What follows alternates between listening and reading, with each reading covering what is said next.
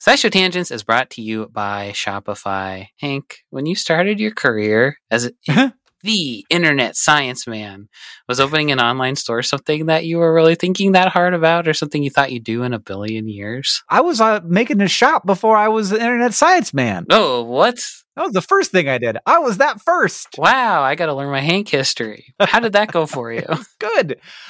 Here's what I'll tell you. Like the part where we start selling a thing and you get to see the number go up is so exciting. And when it's just like you by yourself, you got to be careful. But luckily, Shopify has all kinds of little tools to help you with that, to help you with increasing conversions, to help you with managing orders, with customer support, with all of the stuff. Because it's I don't know. It feels like the industry standard. And so there are all kinds of plugins that you can use to make your Shopify work for you in particular. That's right. Shopify is a global commerce platform that helps you sell at every stage of your business, from vlogging in your parents' basement to treading the boards of Carnegie Hall. Now, it was my basement. It was my basement of my own home that I was renting the downstairs of. If you say so. From your first sale to your 1 millionth, Shopify is here to help you grow. And they've got a proven track record, my friends. Shopify powers 10% of all e-commerce in the US and powers entrepreneurs in 175 countries. They have, as Hank mentioned, the internet's best converting checkout, 36% better on average compared to other leading commerce platforms. And they have award-winning customer service, because businesses that grow with Shopify. You can sign up for a $1 per month trial period at shopify.com/tangents, all lowercase tangents. Go to shopify.com/tangents now to grow your business, no matter what stage you're in. Shopify.com/TANGENTS, all lowercase.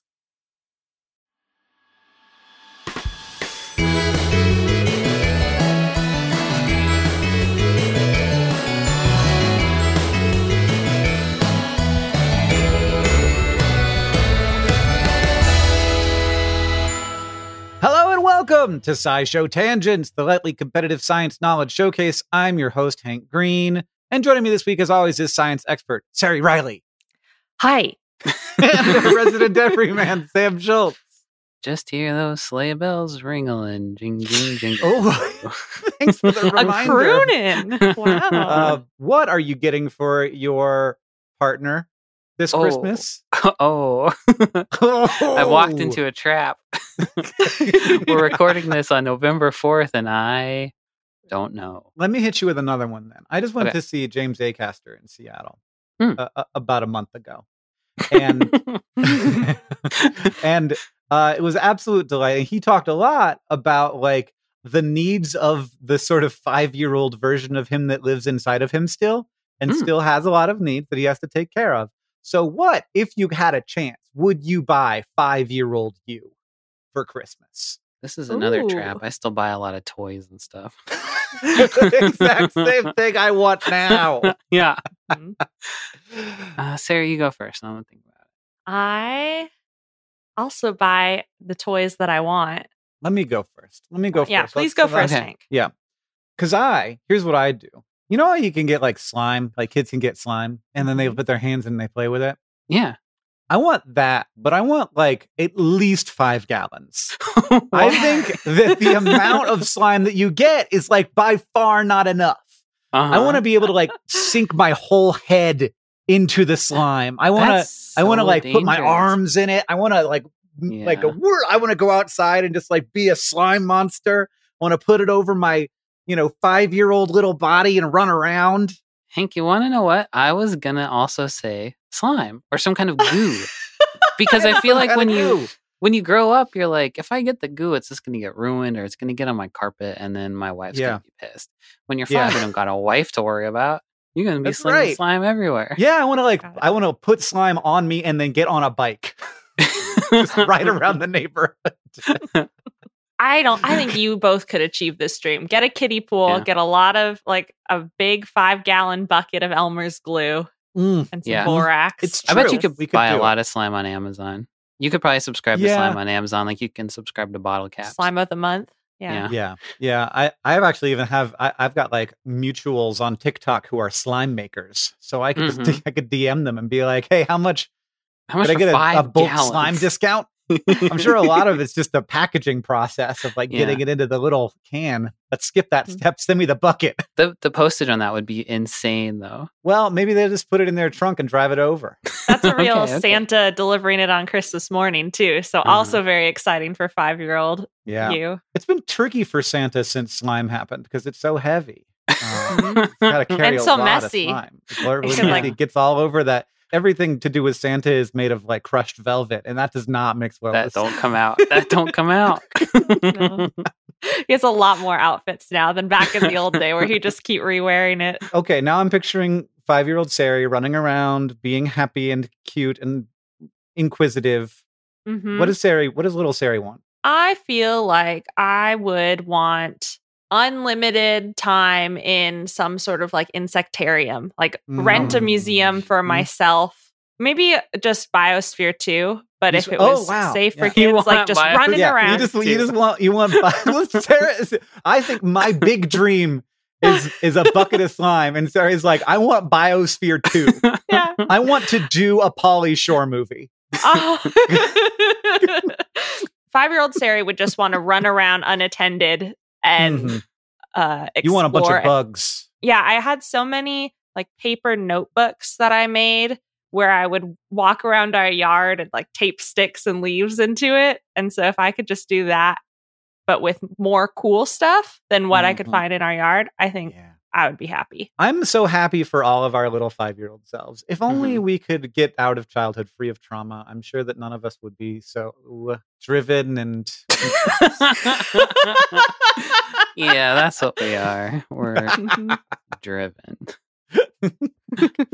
All right. Every week here on Tangent, we get together to try to one-up, amaze, and delight each other with science facts while also trying to stay on topic. Our panelists are playing for glory and for Hank Bucks, which I will be awarding as we play. And at the end of the episode, one of them will be crowned the winner. Now, as always, we introduce this week's topic with the traditional science poem. This week, it's from me. I like to have a drink sometimes when I'm out with my friends, a couple of beers, a couple of shots to celebrate weekends. But another couple shots from there, I know I've made a mistake.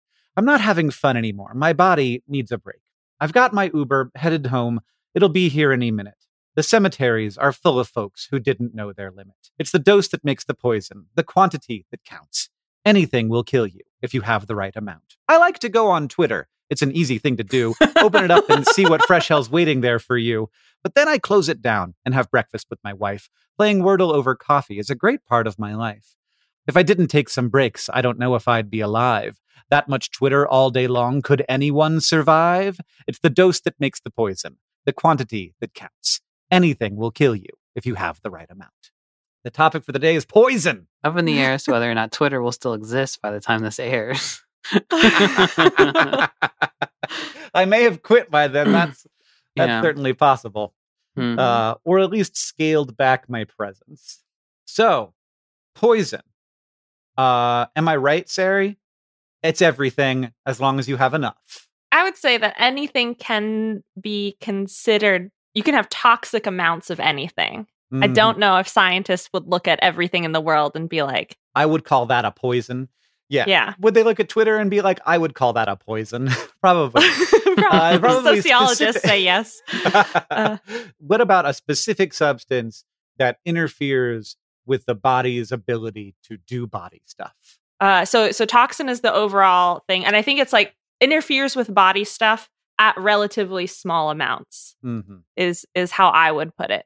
Is the amount of the thing needed is relatively small, which is what makes it dangerous and toxic as opposed to just like a food that we eat or water that we drink or Twitter that we scroll on. The difference that a lot of people like to draw between poison and venom is how they enter your body. So toxin is just like if you want to talk about bad things that are out there, things that can harm you in small doses. You're always accidentally saying poison or venom when you mean venom or poison. But if you say toxin, you're good every time. Yes. Nice. That's my strategy. That's my science communication tip for everyone listening, whenever I'm a little bit unsure, I use toxin instead. And I'm like, I know no one's going to call me out for that. I almost texted you guys to be like, should we just call this episode Toxin? Because I'm having a hell of a time making mine about poison.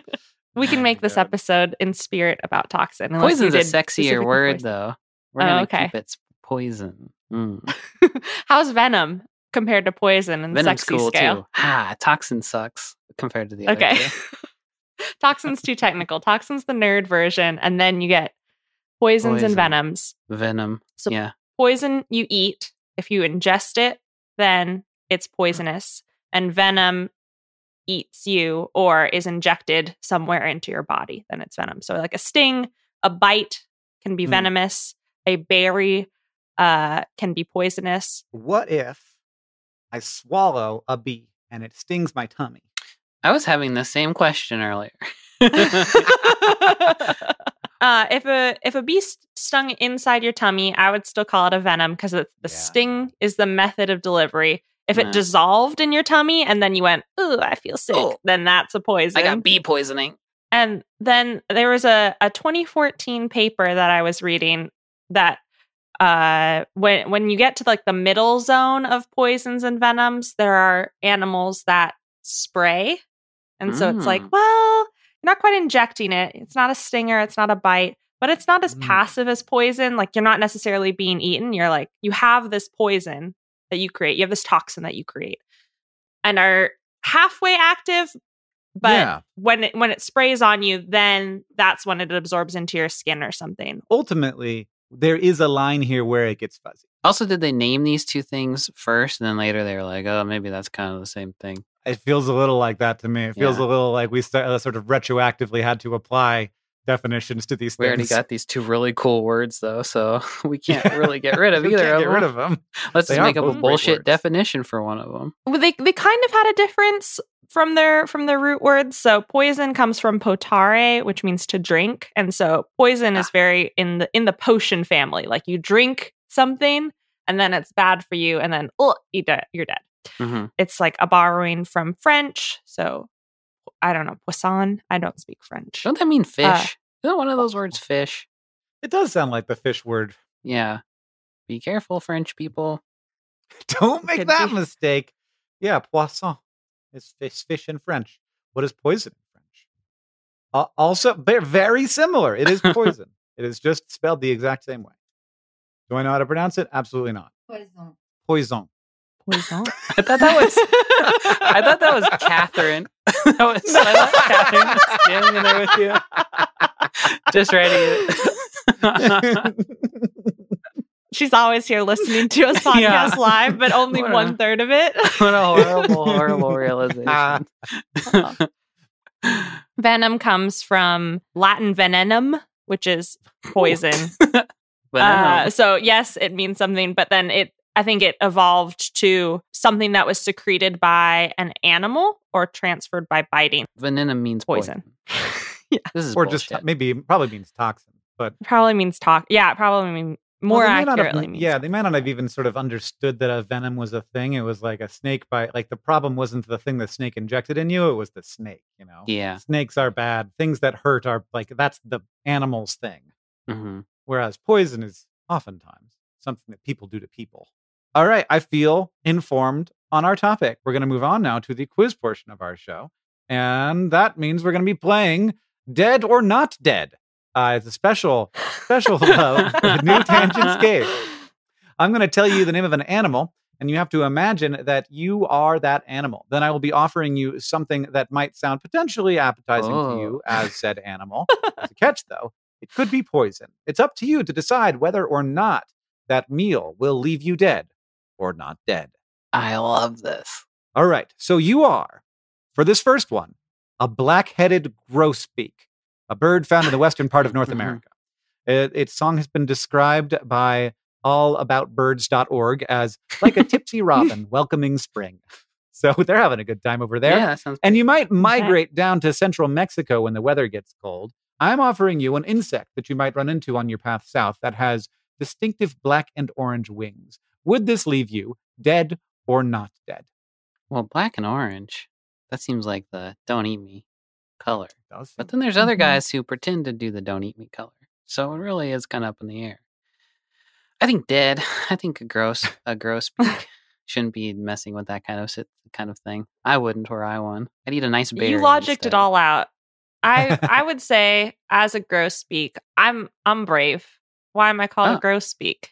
Because you got gross stuff in your beak. Yeah, I got gross stuff in there. I think it's actually from French for big, but I'm just. Oh, okay. Well, if I have a big beak, I can crunch that bug. I'll crunch it. So I'm going to say not dead. The answer is not dead because I offered you a monarch butterfly. Oh. I know that's not what you were thinking when you heard orange and black insect, but that is what it is, which is poisonous to many animals thanks to its ability to consume another poison, milkweed.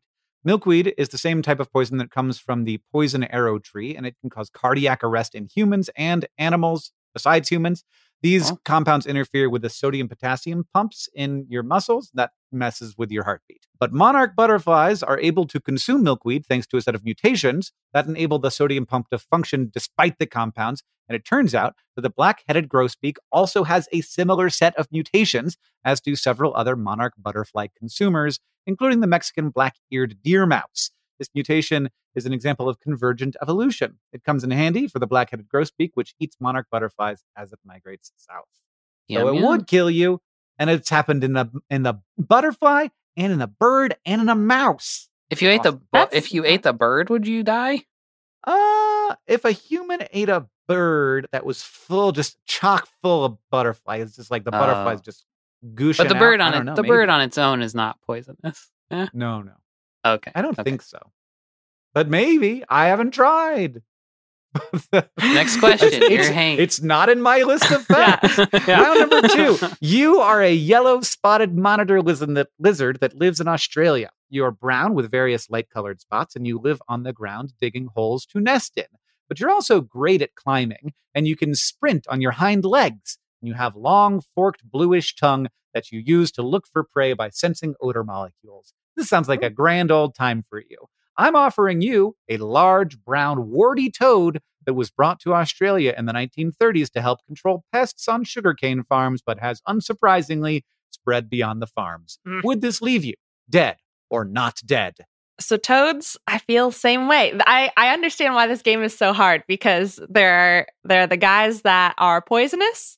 There are plenty of toads that have the toxic mucus on their outsides. And then there are probably some guys that just pretend to.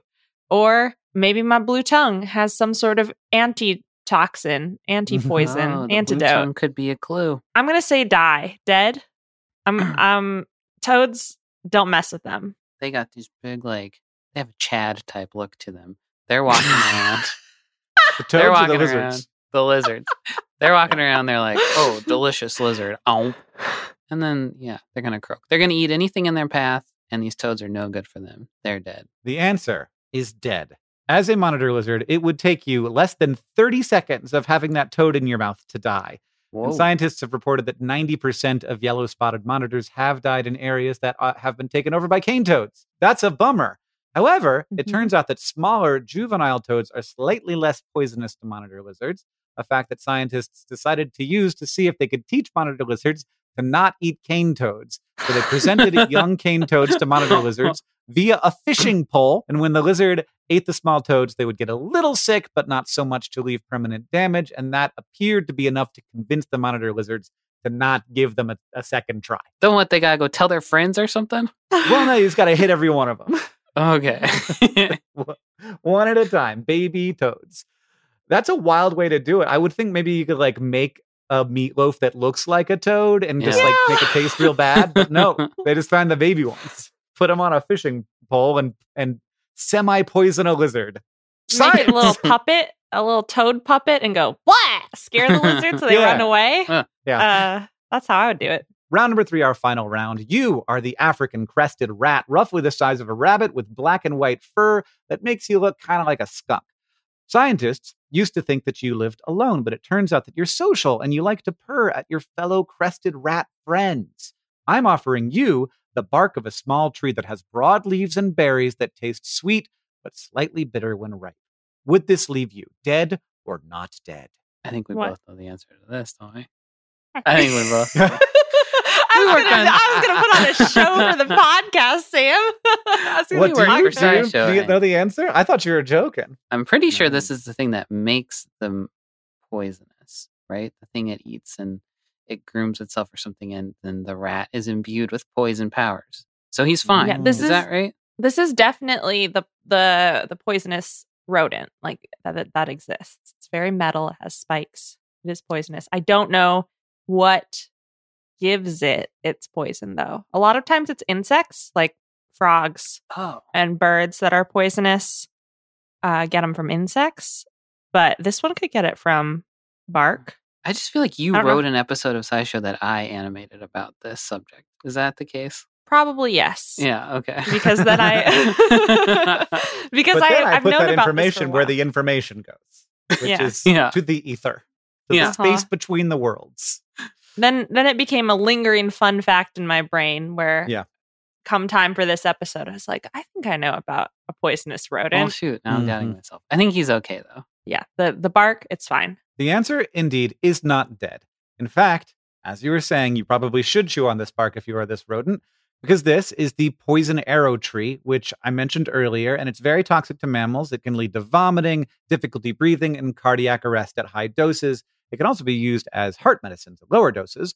But, you know what's also poisonous? The fur of the African crested rat, because the rat likes to chew on this bark. When researchers studied the rat in captivity, they watched them take their spit after chewing and apply it to their fur, coating it in the poison.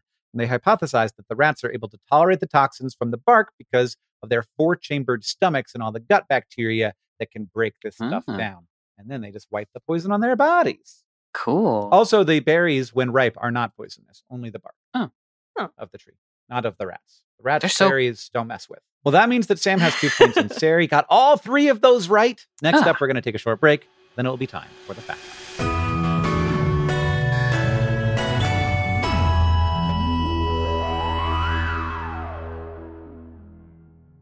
SciShow Tangents is brought to you by Manukora honey. Merriam-Webster defines honey as a sweet, viscid material elaborated out of nectar of flowers in the honey sac of various bees. And that's all good and fine, but old Merriam and Webster used some words that I don't know and didn't really hit the mark when it comes to talking about Manukora honey. First off, Manukora isn't just sweet and viscid. It's got a rich, complex taste and a creamy, melt-in-your-mouth texture that you won't find in your average, everyday grocery store honey. And nectar of flowers doesn't cut it when you're talking about the nectar of the Manuka tea tree in New Zealand, the only nectar these bees feed on in the production of Manukora honey. In conclusion, Manukora ain't just your average boring dictionary-defined honey. It's special honey. I know this firsthand. They sent us a jar, a squeeze bottle, and some honey sticks, and we've been sharing them around the office of their MGO 850 Plus, their best-selling honey. It's not the same. It's not what you're thinking of when you think of honey. Look, have you ever think to yourself, if like a company made grapes for the first time, we'd go nuts? I feel like honey is this way, where I'm like, if anybody like made this up, we'd be going out of our minds. But this is like if honey happened again. Did you like the honey, Sari? So I moved into a new place where there's no insulation in the walls. And so I've been drinking a lot of tea. And sometimes that tea needs a little bit of honey. And I initially poured in this honey thinking it was going to be grocery store honey. And then I was like, that's different. And now it's a little breakfast treat. It's a great breakfast treat because it's a little like it's for toast. I could put like this on my butter toast and I'm like, ooh, I'm having an experience. So Merriam-Webster also defines ultimate as the best or most extreme of its kind. Now that one fits Manukora to a T. Indulge in the best or most extreme sweet viscid material elaborated out of nectar of flowers in the honey sac of various bees from Manukora. If you head to manukora.com/tangents, you can get $25 off their starter kit, which comes with the MG 850 Plus Manuka honey, a free travel pack of honey sticks, a free wooden spoon, and also a free guidebook. That's manukora.com/tangents to get $25 off your starter kit. SciShow Tangents is brought to you by Rocket Money. If I asked you how many subscription services you had, you think you could name them all? And before you just start naming streaming apps, remember that basically everything has a subscription these days. Video games, dating apps, food delivery apps. It's a subscription service world. We're just living in it. And with all of these subscriptions, it can feel like money is just flying out of your account, and that, frankly, sucks. But Rocket Money can help. Rocket Money is a personal finance app that finds and cancels your unwanted subscriptions, monitors your spending, and helps lower your bills. Rocket Money can help you negotiate to lower some bills for you by up to 20%. Rocket Money has over 5 million users and has helped save its members an average of $720 a year, with over 500 million in total canceled subscriptions. Escape from the planet of the subscription services and stop wasting money on things you don't use. Cancel unwanted subscriptions by going to rocketmoney.com/tangents. That's rocketmoney.com/tangents. rocketmoney.com/TANGENTS.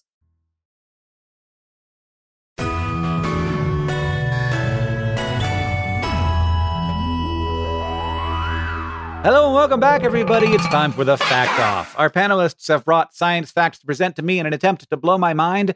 And after they've presented their facts, I will judge them and award Hank Bucks any way I see fit. But to decide who goes first, I have a trivia question for you.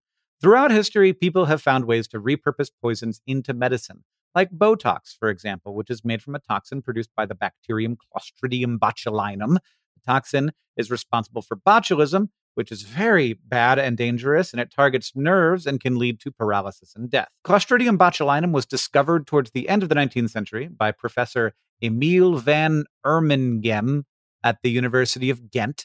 A group of Belgian musicians had contracted botulism after performing at a funeral and eating smoked ham. Oh, Three no. of the musicians died, Oh, and their no. organs, along with the smoked ham, were sent to Ermengem for his bacterial expertise. How many musicians, 3 of them died, how many got sick with botulism? What? This is not where I thought this question was going to go. I was going to be like, how few grams of botulism can it be and you still die? No. Give me a number of musicians. How many musicians do you need at a funeral is the real question. Yeah. I would think 3 would be plenty, but Maybe it was a funeral for a really rich guy and it was like a full orchestra because this was back in the day. But how many, the hams couldn't have all been bad because it didn't say it, just one ham. So how many hams can a full orchestra eat? I think a full orchestra could eat 7 hams. So what's 7 divided by 50? How many people are in a full orchestra? 50? What's 7 divided by 50? I'm Okay, asking you for could have real. just said, how many people can one ham feed? It would have been a more direct path to the same answer. like 8, 56 divided Hank, by leave 7. me alone. Sorry, I'm just letting you know. 7. It's the answer is 7. 7.14. So how many musicians got sick? 7.14 musicians. And 3 of them One died. person just got a little bit, little Yeah. pukey. I think Belgian musicians love to smoke ham. So I think everyone is in on the ham. I think Well, everyone's in on the 20 ham. Okay. I think all the ham was bad. I think they were all going ham for the ham, and then And they put all the ham in a big thing and they mixed it all up so you don't know which Yeah. ham is which. Okay. yeah, they just had a big ham platter. Everyone was grabbing from who knows what. Uh-huh. So I think 20 of them got sick. The answer is 34. Oh my God. That's horrible. So I don't know how, but it was definitely more than one ham, unless they were all having very small bites. They're passing the clearly- ham around. Take a lick. Take a lick. Everybody take a lick. Mhm. That sucks. So, yeah. All right. So, Sarah, that means you get to go first or not, whichever you want. I'll go first. I'll dive into the smoked ham abyss. Ants are tidy critters, as we've talked about on this podcast before. Maybe me, I talk about ants a lot, I think. But they can't go to the grocery store and buy some soap or disinfecting wipes like we can. So instead, they have to rely on a hyper-local organic cleaning product, poison brewed in their own butts. Oh, no. More precisely, the backmost butt segment of an ant's body is called the gaster, and certain subfamilies use a multi-purpose hole called an acidopore at the tip of their gaster to spray a toxic substance as a weapon or a defense mechanism. And this hole also connects to the anus and the pheromone gland, in case you were curious. So, 3-purpose hole. Cool. Scientists have analyzed these poisons and noticed that a major component of them is formic acid, which makes sense because formica is Latin for ant, which can be corrosive to lots of things, from human eyes and skin to bacterial membranes or even rival ants. But they're not just spraying creatures they don't like. This is a multi-purpose poison. The species Lasius neglectus has been observed spraying poison inside their nests or any nest boxes created experimentally, including on their larvae, to kill off pathogens like bacteria or fungi. And no, they are not worried about this disinfectant acid burning their soft, fragile little babies because, as a 2018 paper showed, this species' larvae are swaddled in silk cocoons that act as protection. Sometimes these ants also suck poison straight into their mouths from their acidopores and groom the cocoons to remove any pesky fungal spores. And in a 2020 study, another species called Camptonotus floridinus was observed gargling and or swallowing their own poison after eating food or drinking water, basically trying to kill any pathogens before they can fester and multiply in their little tummies. Across these projects, there are various experimental ways to prevent the ants from spreading their poison to see what happened, such as supergluing parts of their bodies shut or making them really cold so they'd stop moving. Just a little sad. But whenever the ants couldn't disinfect with their poison, they had lower survival rates. So we think it actually does something. It wasn't just that their butts were super glued shut. Yeah. I feel like that might also go on my survival rate. Your butt and jaw super glued shut, but you never know. We think it's the disinfectant because we use toxic substances to clean all the time, and like even our immune system uses destroying particles sometimes. So it makes sense that plenty of non-human animals do too. And I guess in nature, mildly poisoning yourself is worth it if it means you stay alive longer. Wow. Windex ants. I got really distracted wondering one question. What is the hole with the most uses? The most? Is 3 the most? You mean of any animal? Yeah. Oh, I feel like we're just gonna put that one out there. Because I don't think that we're going to have an answer to that question that's definitely right. So I'm going to toss it out to the audience. What's the hole with the most uses? Yes. Sam wants to know. At SciShow Tangents on Twitter. Yeah, tell me. Maybe. If Twitter exists. Oh, no. Yeah. All right, wild. Sari, that's very weird. Sam, what do you got? Sari and Hank, let me teach you a little something about viruses. And if I'm wrong at any point, please tell me, because this was really hard. When you're a virus, you sort of have to pick whether you're going to go after cells with nuclei or cells without nuclei. True so far? Yeah. And you're pretty much locked into that choice. Like you want to infect a bacteria? Well, you, my friend, are a bacteriophage, and you aren't going to be able to go after cells with nuclei, like, say, maybe spider cells. And sometimes when you're a virus multiplying in cells, you tend to pick up things in those cells, like DNA. Like, let's say that you're a bacteriophage. You probably got some bacteria DNA floating around in you on account of all the bacteria that you infect. But assumedly, you couldn't have any spider DNA, right? Yeah. Am I right so far? Okay. Yeah, if you're a bacteriophage, I know no reason to have some spider DNA in you. But what do we do when we assume, my friends? You see, in 2016, researchers at Vanderbilt who are sequencing the genome of a bacteriophage called WO found DNA that matches DNA that black widows use to make a toxin in their venom. But what the heck? If these viruses only target bacteria, how did it get spider DNA inside of it? WO's target is a bacteria called Wolbachia, and Wolbachia infects arthropods like black widows. And when it infects arthropods, it hides inside cell membranes, safe and sound from bacteriophages. And similar to a virus, as a bacteria is doing all that slipping in and out of cells, it's going to get some junk stuck to it along the way, including DNA from its arthropod hosts. And as previously mentioned, viruses end up with DNA in them too, and they don't care if that DNA comes from a bacteria or a black widow. So now you've got a bacteriophage with black widow toxin DNA, which is what they found, and it's the first time that animal DNA has ever been found in a bacteriophage. So scientists aren't totally sure if these viruses use the toxin, but the toxin makes holes in cell membranes, and these viruses do have to get inside of arthropod cell membranes to get to Wolbachia. So it seems sort of like they do use it. And in this case, I think the toxin would be considered a poison, thus validating this as a poison fact. But there's also a bit of a chicken and an egg situation here that scientists are also looking into. Did the bacteriophage get the ability to make cell-damaging poison from the spider DNA passed to it from a bacteria, or did spiders get the ability to make cell-damaging venom from bacteriophage DNA passed to it from a bacteria? Nobody knows, obviously. But there are only those two options, so it's one of those two, and either one is very cool. Yeah. And WO also contains DNA sequences that are used in animal cells to sense pathogens and trigger cell death and avoid immune responses. So while it's way more likely that this virus has just collected a bunch of junk over the eons, it and other viruses like it might have taught our cells a lot of tricks that make life possible. Sari, I have a question for you, which is which way is cooler for it to get this DNA? Is it cooler for the spider to have gotten a toxin from a bacteriophage? Or is it cooler for the bacteriophage to have gotten it from a bacteria that got it from the spider? I think spider from bacteriophage is cooler because then spiders were just harmless at one point. And then... Well, I think they have more than just that one toxin. I like that it got it from the spider because it couldn't get it directly from the spider. It would have to get it from the bacteria that it got from the spider. Right. Which is wild for genes to just be like, wee, I'll go wherever.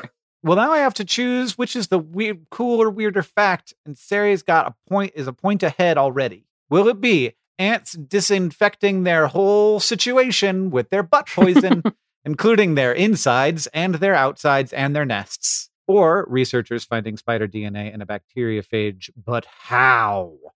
These are both very good. I think that Sari's going to pull away from this one, but only because she came into it with the lead. Those points used to not mean anything. I'm offended that they mean something. They're a tiebreaker. They're really a tiebreaker, is what they're there for. You used to give us like 400 points arbitrarily for our facts. You've changed. Well, look, Sam, you got 400, and Sari got 400, and she got 401. Oh, shoot. Okay. Yeah. Cha-ching. Everybody gets 400. All right. Now it's time to Ask the Science Couch, where we've got a listener question for our couch of finally home scientific minds. Jan Rhett Sammys on Discord and Emily Naidbala on YouTube ask, is there poisonous venom? I mean, if you put it in your blood, if you put it in your interstitial tissues and it's doing damage, you put it in your tummy, it's very likely to also do damage. I'm sure that there are venoms that aren't poisonous that you're in the acidic environment of your stomach, they'd be pretty immediately inactivated, but there's got to be lots that you wouldn't want to put very much of in you. And also, as I said in the poem, you have enough of anything, it's going to get you uncomfortable. Did that make sense, Sari? How did I do? The message of SciShow Tangents is do not drink venom. Do not eat it. Please don't. Just go to one of those places where they make anti-venom and they're constantly milking snakes and take a shot. Don't do that. Don't do that, please. That's rude, yeah. But if you want to get really, really technical about it, venom, because it goes into your bloodstream, that's more an easier distribution pathway. So venoms often contain big proteins that can get denatured. If you and proteins getting denatured is just when there's enough heat or a molecular reaction for some reason, then they unfold and then they can't do the thing. So a toxic protein would no longer be toxic and mess with your cells and be the poison anymore. Venoms do have different toxicity whether you inject them or you take them orally. And researchers do look into this, mostly on mice. It's always mice of injecting things versus feeding them to them and to test. And the main thing is that we just don't really test venoms, like eating a lot of different types of venoms. But when we do, there are a couple things we've learned. And so that's what I found. One study tested 17 different snake venoms just to see whether you could heat them and denature the proteins. And all but 5 of the 17, so 12 of them after heating, lost basically all of their activity. So they're just food now. That's just protein. Yeah. That's like eating a steak. And it's just, I wouldn't say that, but say it's like some dirty water, maybe. Not something particularly nutritious either, but there are certain beverages that integrate venom inside them. So like snake wine is prepared by steeping a whole venomous snake in rice wine. And there has been at least one person who was admitted to the hospital because his blood stopped clotting after drinking snake wine. Other people have emerged from it anecdotally fine. I was looking at lab protocols, and it seems like 70% ethanol is the standard cleaning supply for any toxin venom waste. So I would say if you're making alcohol out of venom, I would make it at least 70% ABV, which I don't think wine is necessarily. No, I don't think so. No. You would want like a distilled grain and then submerge your snake in it. Yeah. And then you can say you've drunk You can make venom. snake Everclear, Ugh. but you cannot make snake wine. I Yeah, don't know. but- it sounds like it's going to cause a lot of problems. Mhm. It sounds bad. Yeah. Everything sounds bad, but Mhm. like high enough concentrations of ethanol might help denature the proteins. Like that's the idea too. Also, would take care of any bacteria that might be growing. Which Yeah. Mhm. I don't like the idea of. And then the only other fact I have is that tetrodotoxin, which is mostly known for pufferfish. So if you eat poorly prepared pufferfish, where the gland that contains the tetrodotoxin has been severed and leaks into the rest of the flesh, then you will be poisoned. But tetrodotoxin is also used as a venom by other species. And so there are, biologically speaking, some species that use the exact same compound as a venom and a poison, depending on where you look in the animal kingdom. So yes, even without drinking snake venom, there is poisonous venom out there because they're all toxins. They all fall under the same umbrella, and some animals just deliver the same toxin in a different way. Cool. Well, if you want to ask the Science Couch your question, you can follow us on Twitter at SciShow Tangents, where we'll tweet out topics for upcoming episodes every week.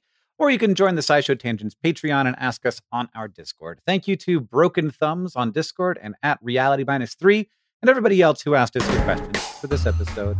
If you like the show and you want to help us out, it's really easy to do that. First, you can go to patreon.com/SciShow Tangents. Become a patron. You get access to things like our newsletter and our bonus episodes. And we have a tier where you can get a special in-episode shout-out, which is the tier that patron John Pollock subscribed at. Thank you, John. Thanks, John. Second, you can leave us a review wherever you listen. That's super helpful, and it helps us know what you like about the show. And finally, if you want to show your love for SciShow Tangents, just tell people about us.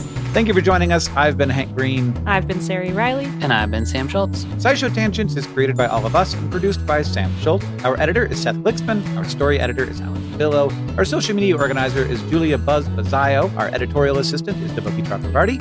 Our sound design is by Joseph Tuna-Medic. Our executive producers are Caitlin Hoffmeister and me, Hank Green. And of course, we couldn't make any of this without our patrons on Patreon. Thank you. And remember, the mind is not a vessel to be filled, but a fire.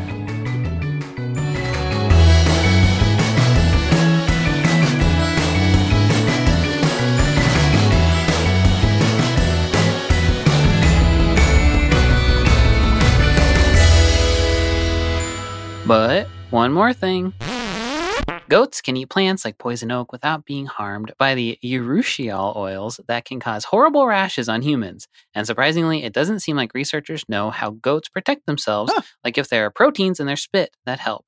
But an article from 1992 found that in goats that were only fed poison oak for 10 days, over 90% of the urushiol from the leaves was absorbed or broken down during digestion, leaving less than 9% of it in their poop and none in their milk or pee. So, if you use goats for landscaping, there's probably no need to worry about poison poop.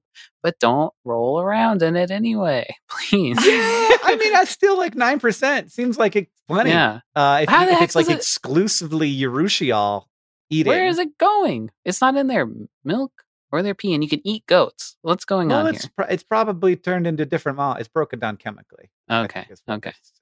They're not storing it up in some kind of sack or something. That'd be great, though. That's how the African crested rat would do it. Yeah. Just have a big urushiol sack, and it would spray it on predators. And I'd have it on my shoulder, and I'd get it to do it to people who are rude to me at the grocery store. Yeah. Don't let goats and them rats meet each other, or else they'll start getting ideas. Yeah, they'll whisper to each other. They'll transfer some genes and we'll all be in lots of trouble. Yeah. Mhm.